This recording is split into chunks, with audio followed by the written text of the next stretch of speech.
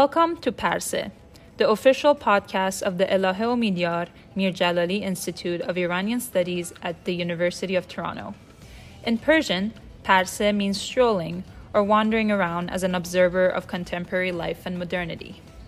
In a similar spirit, our podcast Parse aims to take our listeners on an intellectual stroll in the field of Iranian studies, where they can listen to different ideas from leading thinkers, academics, activists, and authors in the discipline. Our podcast will provide thought-provoking excerpts from lectures and seminars organized by the Iranian Studies Institute at U of T to make the extensive work we do with our partners more accessible to academics and non-academics alike across Canada and beyond. The 64th episode of Parse is an excerpt of a talk given by Geoffrey Haig titled Corpus-based Approaches to the Typology of Iranian Languages. Geoffrey Haig is a professor of linguistics in the Institute of Oriental Studies at the University of Bamberg in Germany. His research is empirically oriented, with a focus on corpus-based approaches to language typology and language contact in the Western Asian transition zone. He has also published widely on the diachronic syntax of Iranian languages and has been actively involved in language documentation in Western Iran. Here is briefly what I'm going to be talking about today. So a little bit of introduction on word order, typology, and Iranian, then about the role of geography. And then I'm going to get to the core of the presentation, so corpus-based approaches to typology and WOWA, which is word order in Western Asia, the typological database that we're putting together. And then I'm looking at some work that we've done on that related to Iranian and other languages. And then I'll move on to conclusions. So if we look at word order in Iranian, I guess the sort of thing that's intrigued people from the start is the inconsistencies in it. Now, there's been a huge amount of research on this. Initially, the focus has been on Persian, Farsi, tacitly also Standard Persian. It's a bit fuzzy at this point, what exactly is meant, but anyway, that's basically what's sort of assumed. And a range of theoretical frameworks. So there's a rich generative tradition summarized in the recent handbook in Samin Karimi's article. There's grammar-based typological work, which Professor Dabir Moghadam has summarized in the same handbook. More recently, there have been corpus-based and experimental approaches. Pega Fariri and Paulette Sambellion in Paris and associates have worked on that. And today I'm going to look at corpus-based approaches. So no shortage of previous research. And I hope that what we're going to talk about today will complement this. Now, as I said before, there's something intriguing about Persian syntax, and in effect, it carries over to most of West Iranian, at least the westernmost languages. We have a rare combination. So we have a head final verb phrase. So objects precede the verb. A little bit more about this later. And that coexists with head initial structures pretty well everywhere else. So in a noun, we have prepositions rather than postpositions. We have noun phrases that have post-nominal modifiers of various types, relative clauses, adjectives, possessors, prepositional phrases all follow the lexical head. We've got head initial complement phrases, so the complementizers at the left edge, and then the clause comes. We've got matrix clauses that precede subordinate clauses. We've got a mix of auxiliary main verb ordering. This is fascinating. I mean, we have budan and shodan, which follow the main verb, but you've got the more recent auxiliary dashtan, which precedes it. You've got all modals preceding the main verbs. The whole thing looks head initial, except for this weird OV. That's quite unusual. Very few languages worldwide exhibit a comparable split between head final OV, so head final verb phrase, versus head initial rest of the syntax. And the few languages that do look like that are either related to Persian or spoken in the same area, so some varieties of Neo-Aramaic. Otherwise, this is worldwide pretty unusual. And it raises a whole host of questions. This kind of disharmonic word order that goes head final in the verb phrase and head initial everywhere else, is it a problem for language acquirers? Where did it come from in the first place?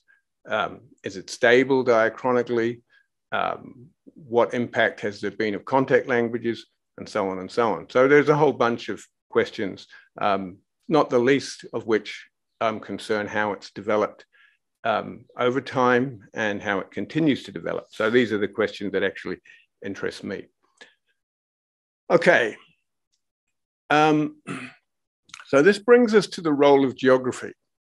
So let's suppose Persian is weird and West Iranian too because of where it's spoken.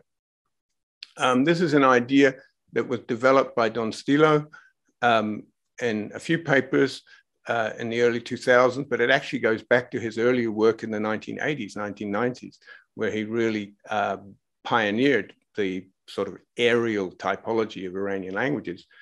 And what he says is that Western Iranian is typologically hybrid due to its location at the intersection of consistently head final Turkic and Indo-Aryan languages, so in the east and in the north, and consistently head initial Semitic, that is Afro-Asiatic languages in the west, so around the Mediterranean, for example, North Africa, the Arabian Peninsula, and so on. So very, very simplified at this point.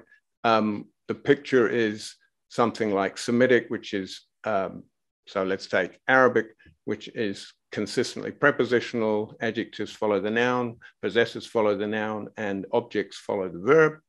And in Turkic, we have the mirror image, we have postpositions, we have adjectives preceding the noun, possessors preceding the noun, and verbs follow the object. Now, if we go into Iranian, we can pick different West Iranian languages and we're going to get mixtures here. So if we go into Persian, we're going to find prepositions. But if we go up into Caspian, Mazandarani, and so on, we're going to get postpositions. And if we go into Vafsi or we go into Kurdish, we're going to get postpositions, prepositions, and circumpositions. So it's a real mix there. It's quite similar with the noun adjectives order, which can be mixed too, and the noun possessor order too. So depending on which West Iranian language you look at, you might get possessors in front of the noun, you might get them after the noun, you might go in different varieties of Baluchi where you get both. Where we do seem to get some stability is in the order of object and verb, where Iranian patterns pretty much identically with Turkic. And this is historically how it's been. Turkic was always OV as far as we know, and Iranian was too. So we can assume that that hasn't changed much, but we'll have a look at that more closely. So this was Don Stilo's idea that from a very sort of bird's eye perspective, West Iranian sitting on the cusp of Iranian, sandwiched as it were between Turkic and Indo-Aryan on the one side and Afro-Asiatic and the Western branches of Indo-European on the other. And over time, that has led to a hybridization of the syntax. So this is the broad idea behind that, and we'll explore the implications in the rest of the talk. So the geography answer to the question of how did Persian get the way it is, or how do we get this mix in West Iranian generally, is something like this. Wherever any structure in Iranian exhibits variability in head directionality, so where you're going to get both prepositions and postpositions, or you're going to get adjectives preceding the noun in some varieties and following it in another. So wherever you get that variability, the head initial structures are more likely to occur in those varieties with greater proximity to and intensity of contact with Semitic languages. So this is how I would roughly formulate the tendency that I think Don Stilo was trying to pin down I don't know if Don would agree with me on this, but that's how I do it for the time being anyway. Okay. How does this look from a sort of a micro perspective? Well, I'm just going to give you one example of this. This is from Northern Kurdish. So Northern Kurdish is a reasonably coherent bundle of varieties that with a high degree of mutual intelligibility. Fair enough to call it a single language, I think, perhaps even a dialect of Kurdish, but it's not hugely diverse internally.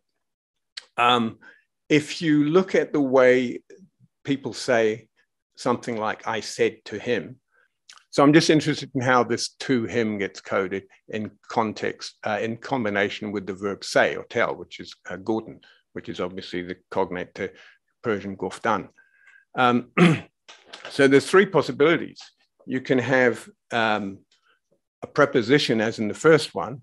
So mengut bui, where you have a preposition bu.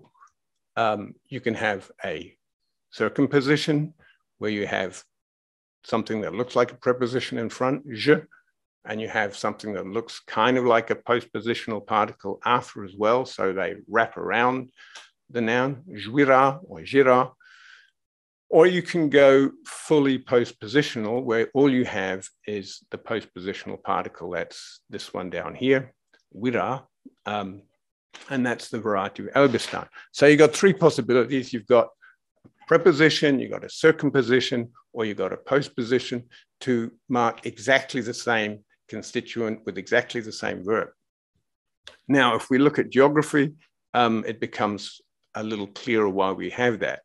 So those three varieties I talked about, this is a map taken from the Manchester database of Kurdish dialects project, organized and put together by Yaron Matras and associates. So each of these little squares is one of the data points in his database there. It's basically some variety of Kurdish. And if we look for those three varieties that I just told you about, the postpositional one is here, Elbistan. That's the data point here. You can see just by eyeballing the map that this is peripheral, right? This is on the edge of the Kurdish speech zone. And by virtue of that, it's also most exposed to, historically and today as well, obviously, to influence from Turkish and historically from Armenian. And both of these languages are, of course, postpositional. So in a sense, it makes fair amount of sense that if any variety of Kurdish is going to flip to postpositional, it's going to be the ones that are the outliers from the rest of the nesting effect of the rest of Kurdish, and that are correspondingly have greater exposure to other languages which happen to be postpositional. Thank you for listening to this episode of Parse. Your support is invaluable to us. To like, share, or listen to our latest episodes, please head to our pages on Spotify, Apple Podcasts, or wherever else you listen to your podcasts. To watch the complete seminars, please head to the Elahe Midyar Mir Jalali Institute for Iranian Studies website and YouTube page, which are linked in the description. See you again on our next episode.